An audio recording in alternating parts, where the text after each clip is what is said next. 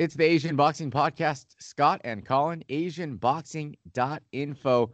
If you need to know anything about Asian boxing, just go to the website.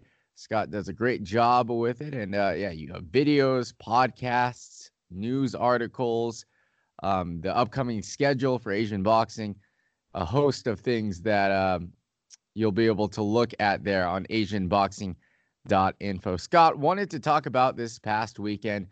We saw a lot of good action. Let's start off with Mark Magsayo, his recent KO win. Yeah, Magsayo, one of the most talented Filipinos out there. He is an exceptional talent. He feels like he's been around for donkeys, but he's only 23. Unfortunately, his career got completely put on ice after leaving ALA promotions from the Philippines. This past weekend, we saw him fight for the first time in about a year and a half and completely destroy Eric Destroyer, an Indonesian journeyman who was tough but completely outmatched. It was about as one-sided about as you can see through 4 rounds of it. So the guy going down until he eventually gets stopped. It was brutally one-sided. Now, with an impressive KO win like this, what would you say is next for Magsayo? Next for Magsayo, I'd imagine, is another rust-shaking bout, possibly against a sort of regional contender, OBF or WBO Asia Pacific type fighter.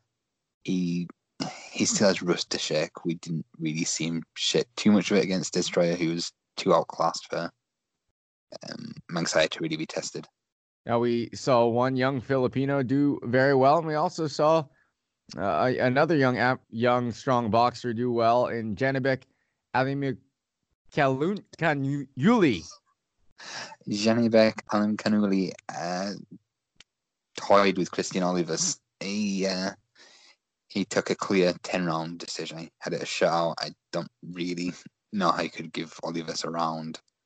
The one problem, perhaps, is that it was, again, Alimkanuli, who hasn't been the most structured of fighters, went the distance again. There's question marks about his power, and it was later revealed that he has suffered some kind of injury after the bout as well.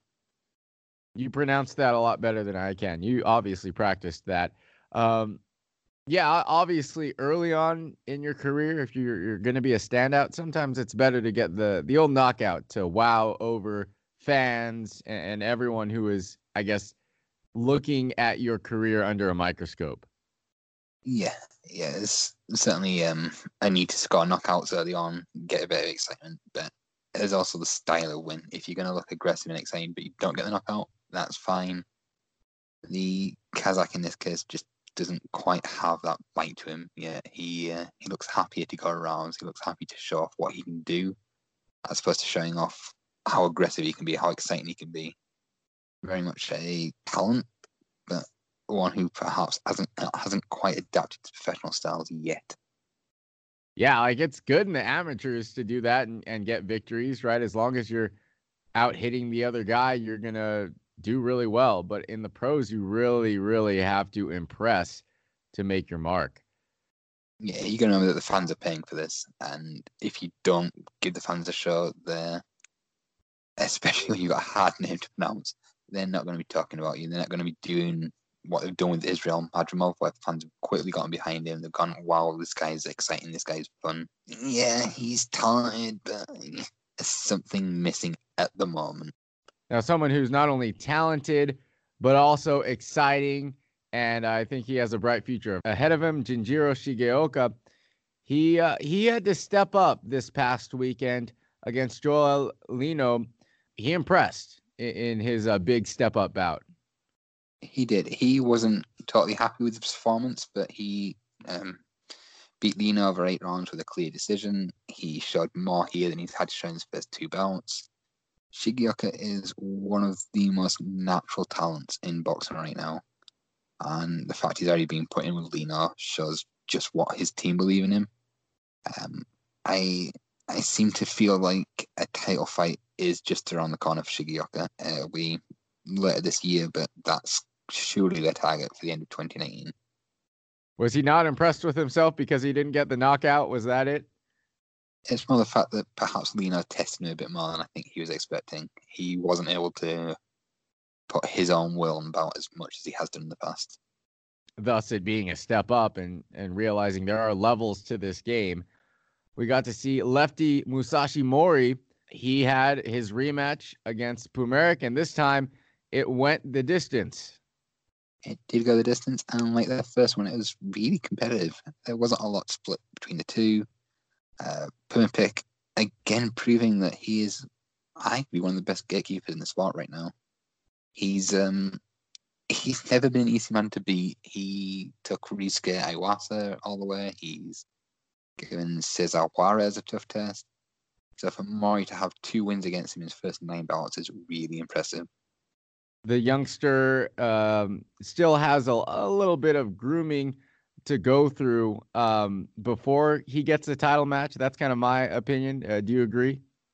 Yeah, he's holds the WBO Asia Pacific title at the moment. That'll lead to a WBO world ranking, but he's a long way from a world title fight. A real, really good talent, but one who needs so much more polishing. He's too young to be thrown in with a top tier guy. And also, we had the opportunity to see another youngster who's just starting out his career, but has another bright future. Tsutsumi, he stopped Ponteras. Sia Tsutsumi is every fight fan's dream. He's aggressive, he's exciting, he's heavy-handed, he's all out pressure. Despite being sort of a bantamweight, a super flyweight, he is just so much fun to watch. What I didn't expect, and I don't think anybody expected, was him to blow out Ponteras in the first 2 minutes. What a left hook he landed. Ponteras, there's a photo of him online of the Filipino looking up into the air with his arms outstretched. He didn't have a clue what had caught him.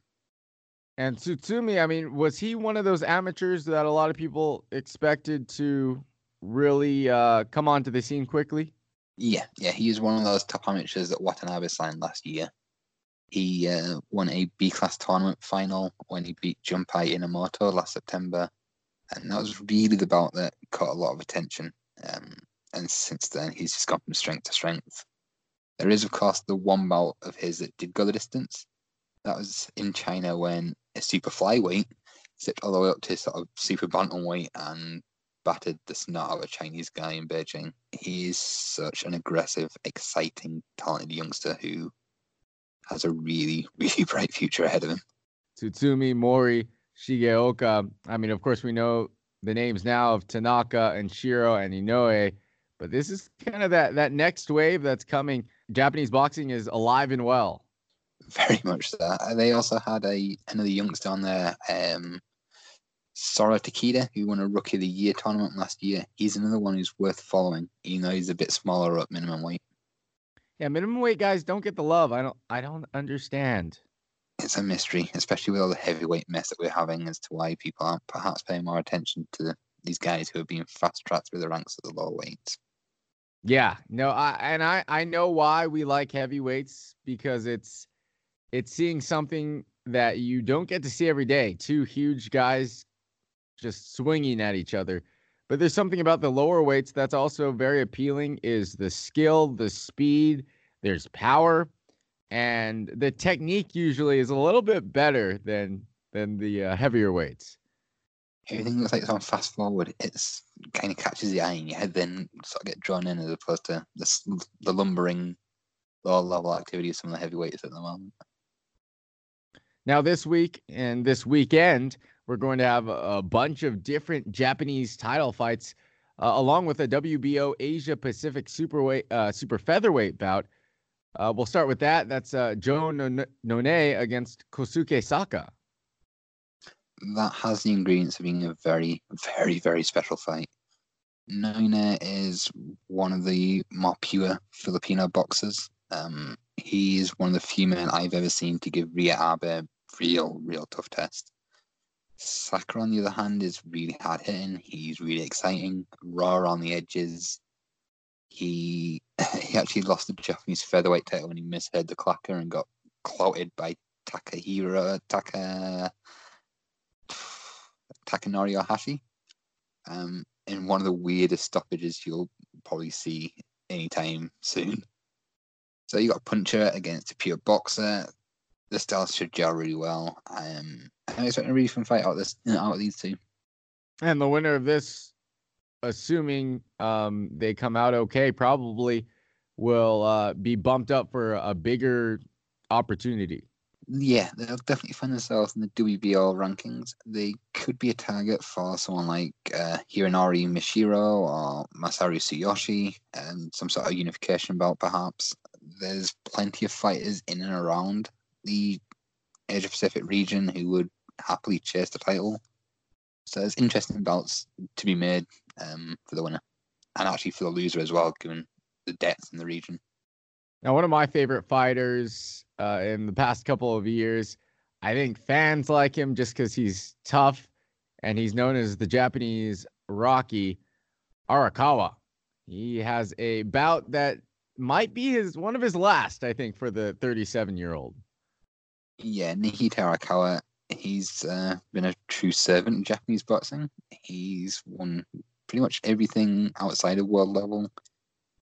But traveling to Ukraine to face Denis Berinchik, I don't think this is going to fare well. Berinchik, not quite the super talent that some of his Ukrainian countrymen like Alexander Usyk and Vasily Lomachenko are, but he's powerful, he's heavy-handed, he's aggressive. He's probably too fresh for the Arakawa we have now. It's so disappointing, too, because Arakawa, I think if he had heavier hands, could have really made some noise at the world level. You saw him in his fight against Figueroa just take an absolute beating, be able to shell it out as well, but just didn't have, I think, enough oomph on those punches sometimes. Yeah, there's certainly a lack of oomph. There's perhaps a lack of speed as well, as we saw against Jorge Linares, when Linares pretty much just outsped him, outboxed him. He's tough, though, and he's always going to give people a tough test for 10, 11, 12 rounds. Yeah, I tip my cap to him. He really is the real-life Japanese Rocky. Japanese welterweights, not very often do we see them succeed, but we have two of them, two very skilled welterweights getting in the ring for a title matchup, Ryota Yada and Yuki Nagano. Yeah, it's mandatory for Yada, who won the title last year when he beat Toshio Aikawa. He's making his third defense. He's exciting. He's heavy-handed. He has improved so much since being stopped by J.R. Inson in 2016. But this is him up against an actual puncher again. His last two bouts, he hasn't been facing heavy-handed guys. Nagano can punch. Nagano is a genuine threat who's earned his shot following big domestic wins over Riku Nagahama and Yuki Beppu. So this should be a really, really explosive fight. The funny thing about the Japanese welterweight scene is we often don't really talk about it. But at the moment, there's so many interesting fighters there that perhaps over the next 12 months, we will be talking about a lot more than we are at the moment and than we have done throughout the year. That's a good thing, because I think the stereotype is that Japanese fighters are only strong at the lighter weights, but you don't want to disrespect welterweight and up, because I think on the world level, obviously, that's where it gets a little hard for Japanese fighters. But at least domestically, these guys are going out there and doing their thing and impressing on the domestic level. Yeah, in May we have a fantastic fight between Rikutu Adachi and God's sake, I forgot his name. Kudura Kaneko, an Afghan based in Japan, and they're both youngsters. They're both part of the new wave, the new generation of Japanese fighters at the weight. You also have Hironori Shigeta, who won the Rookie of the Year. He's another exciting one. Toshio Terumi is another part of this new wave of Japanese guys at the weight. And maybe in the next few years, we're going to end up with a lot of really exciting Japanese welterweight bouts. Don't worry, Scott. You're allowed to forget at least one name per show, because you remember like 99 of the other names, which is amazing. And you pronounce them all pretty darn well. Unlike my Janebek pronunciation earlier. But I think welterweight, obviously, it's always been one of the most popular weights in boxing. So it's exciting that the Japanese scene is getting stronger. Yeah, even if it's just the Japanese scene, they're not going to go much further. It's nice to have strength and depth there. competition breeds success, and hopefully these guys all being competitive with each other will grow something. We've seen it at light middleweight with Takeshi Inoue getting a world title fight, and hopefully we'll see that across some more divisions in the years to come. Takayuki Okamoto and Yuta Matsuo, they're fighting for the Japanese super flyweight title this weekend. Yeah, this is another mandatory. Okamoto will be defending against Matsuo, who earned his shot at the title, having beaten Ray Orris late last year. It's one of those bouts where you kind of look at both guys and you kind of go, neither guy's going to go far. Neither guy's got world-class ability. Neither guy is going to reach the top level. I argue that neither guy is particularly the best in Japan. Of course, you've got Ioka, you got Funa, you got Yaigashi, you got Kogawa. I thought Okamoto was lucky to get the draw against Hashizumi in his latest defense. Matsuo's earned the title fight by beating a shot to bits Japanese-based Filipino. It's not the best of fights, but it does open the door for fighters like Hayate Kaji later in the year to get a shot, or Tetsuro Ohashi to get a shot. So it's a bit of, we've got to put up with it. It's a mandatory. It's not a great fight. Yeah, you look at records and you're like, how are these guys fighting for the title? But sometimes that happens, and that's okay because that, like you said, will open it up for other fighters who maybe are a little bit more deserving of that shot. Sho Ishida, he's back in action this week. He is. I know we were like, was it last week? Was it this week? Was it next week?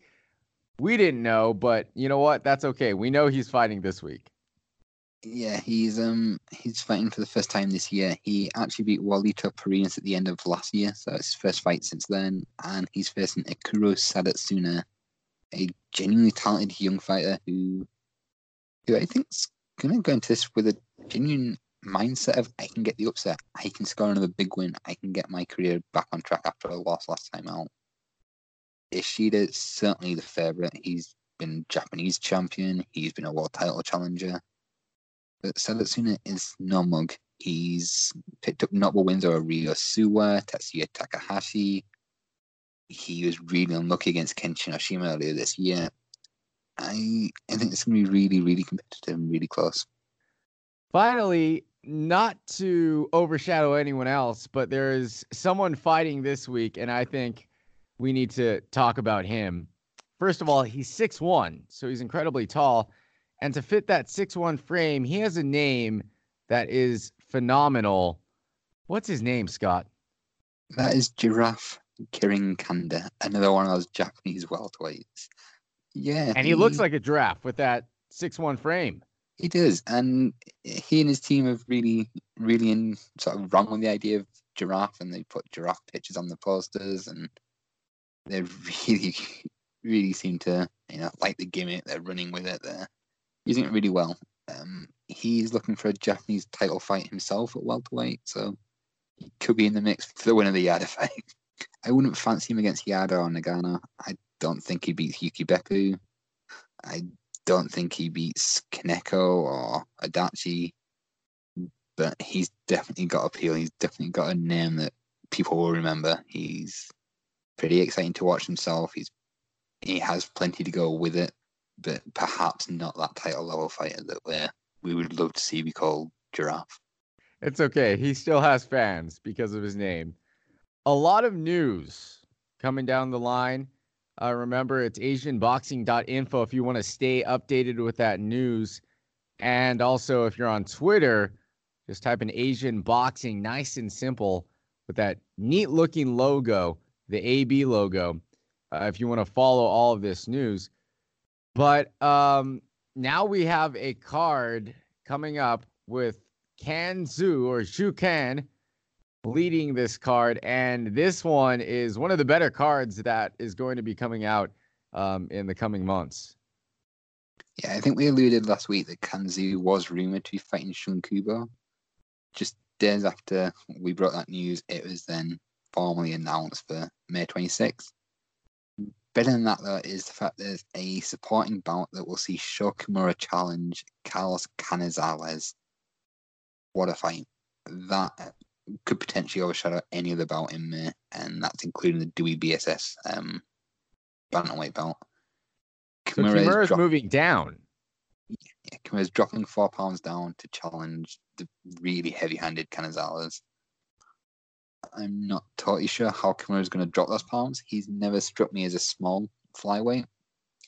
If he's strong at the weight, though, that has the potential to be absolutely brutally amazing.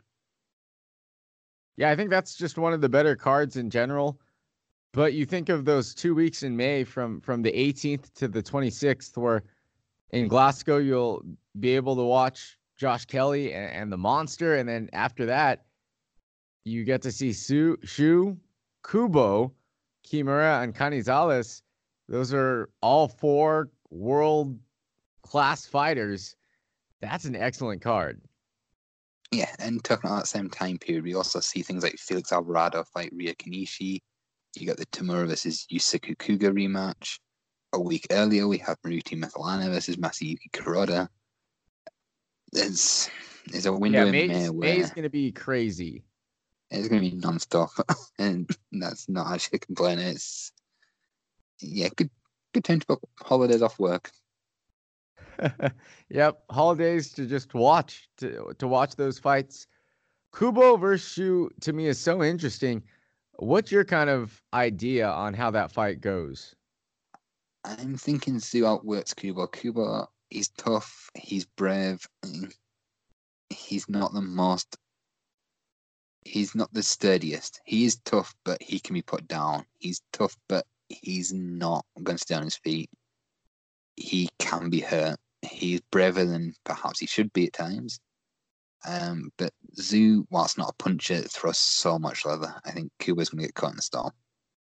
How about Kimura Canizales? I know you were saying if Kimura does handle that weight well, that could be a tough one for Canizales. I think Kimura is just really strong.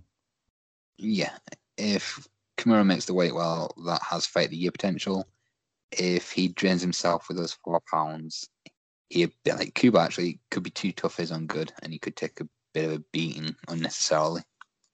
Now, other news, we talked about it. It looks like Brandt versus Murata 2, that is officially set. I know we talked about that last week as being a possibility, but now it looks like that is going to happen. Yeah, it looks like it's going to be on for July 12th, likely to be in Osaka.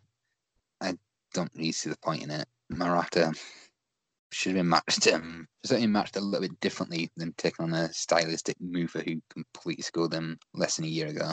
For Brandt's sake, this is probably the best payday you're going to get. And if he keeps the title, of course, there's going to be more paydays down the line. I just don't see the logic in taking it from Murata. Yeah, he got beat up pretty badly and was almost thinking about retiring right after that Brandt bout. Yeah, Japanese fighters do tend to consider retiring after losses at the top level. We've seen it time and time again. Kimura thought about retiring after losing to Tanaka last year. I think if he loses again here, that probably will be his retirement coming up. It's all right. He's done a lot for the sport, especially in Japan, being an Olympic medalist, and then, of course, being a world title holder at middleweight. His popularity has transcended just Japan. So he's done a lot, and I just hope he doesn't get hurt too badly against Brandt like he did in the last one. Yeah, again, going back to this thing, Japanese fighters seem to be too tough for their own good. We've had Arakawa, Kubo, Kimura, and Murata. He could end up getting quite badly hurt if he stays in the spot too long because he takes a really good shot. Now, there is possibly an 8-man bantamweight tournament in the works. This with Dangan. Is this a go? Because I saw a bunch of announcements that like, okay, this is probably going to happen, but is this official yet? It essentially is as good as official as we're going to get until the end of May. Dangan have put a time schedule in place for it. They're taking entries, sort of applications until the middle of May. They'll then take 8 of those fighters and put them into the tournament that begins on the 23rd of July. The semi-finals will be in October with the eventual final next year. One of the bouts we haven't actually spoke about that took place earlier today was Yuta Saito defending his Japanese bantamweight title against Hayato Kimura. He stopped Kimura in 5 rounds and then announced he wants to participate in this tournament. So as far as I'm aware, everybody's sure that it's going to be taking place. It's going to be on. It's going to be sort of Japanese title level guys at bantamweight. It's, again, Japan leading the world tournaments. Good. Tournaments in boxing are excellent. I love the Rookie of the Year tournament that Japan always has. And this would be excellent as well, although there is a bantamweight tournament with one of Japan's very own going on right now that I think the world has their eyes on too. But it'd be cool to get other elite bantamweights from Japan into this tournament, and there are quite a few. Yeah. The champion's throwing his hat into the ring. I think there's going to be at least 7 who want to enter, other than Saito. I think we're going to see Dangan need to sort of cut it quite fine as to who they do and don't have. It's a division that has got a lot of talent. It's got a lot of people who are willing to go up or down a division. Sho Ishida could compete, for example. Kita Kurihara, Hayato Kimura could try and bounce back.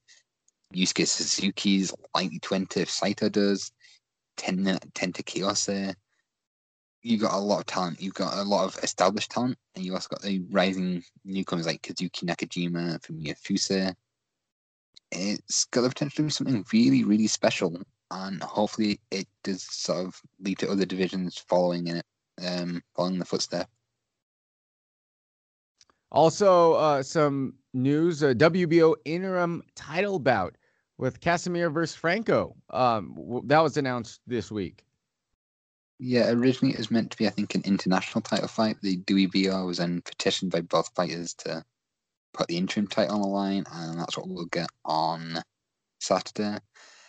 Casimiro is seeking to become a 3-weight champion. Ricardo Espinoza Franco is someone I've not actually seen, but he's got an impressive 23-2 record with 20 knockouts. The reason for he's kind of really ripped through the scene in Mexico with wins against Ricardo Nunez and Eason Vargas. The big issue I think everybody has about this bout is it's taking place a week before the WBO's normal title fight with Zolani Tete versus Nonito Donaire in the WBSS. It feels kind of like the WBO wanting their cake and eating it at the same time. Yeah, they do that a lot, don't they? Yeah, they do less than WBA, but yeah, the timing feels really stupid when it comes to this, especially when they're going to get a nice big fee from Tete versus Donaire. They're not as bad as the WBA, but then who is? The WBA is the worst. Yeah, let's not open the door to other ones following the footsteps. And finally, Triple G back in the ring, albeit against an underwhelming opponent. Steve Rolls, I don't think anyone else had heard about the guy until maybe last week. A 35-year-old he's got no wins of real note on his record. He's got nothing to show that he should be in the ring with Golovkin. Given that just over a year ago, Jaime Munguia was denied the chance to fight Golovkin, I'm not sure how the boards are, the commissions are allowing Steve Rolls in the ring with him. Yeah, it's underwhelming, especially after coming off of 2 fights with Canelo. I guess maybe it's just a tune-up before they make that next Canelo fight, assuming Canelo beats Danny Jacobs, because I know they want to make that 3rd fight. But for Triple G, at this age, you should be wanting to make the biggest, best fights to get the most money as possible, because he doesn't have a lot more in him. Alternatively, have tune-ups that are actually going to tune you up. I don't think this is going to be a tune-up. This is more like a cameo. Massacre. Yeah, we might be very wrong. Rolls might turn out to be very good, but indications are that he's going to be a bit of a victim. So there you have it. A lot of Asian boxing this weekend, and man, once we get into May, get ready to have title fight after title fight. We get to see the Monster back in action. We are going to be treated to great boxing in the month of May. To make sure you keep up with everything, listen to the Asian Boxing Podcast. Follow us on our Twitter at Asian Boxing, and of course the website asianboxing.info. Everything regarding Asian boxing news is on there. It's been Scott and Colin for the Asian Boxing Podcast. We'll talk to you next week.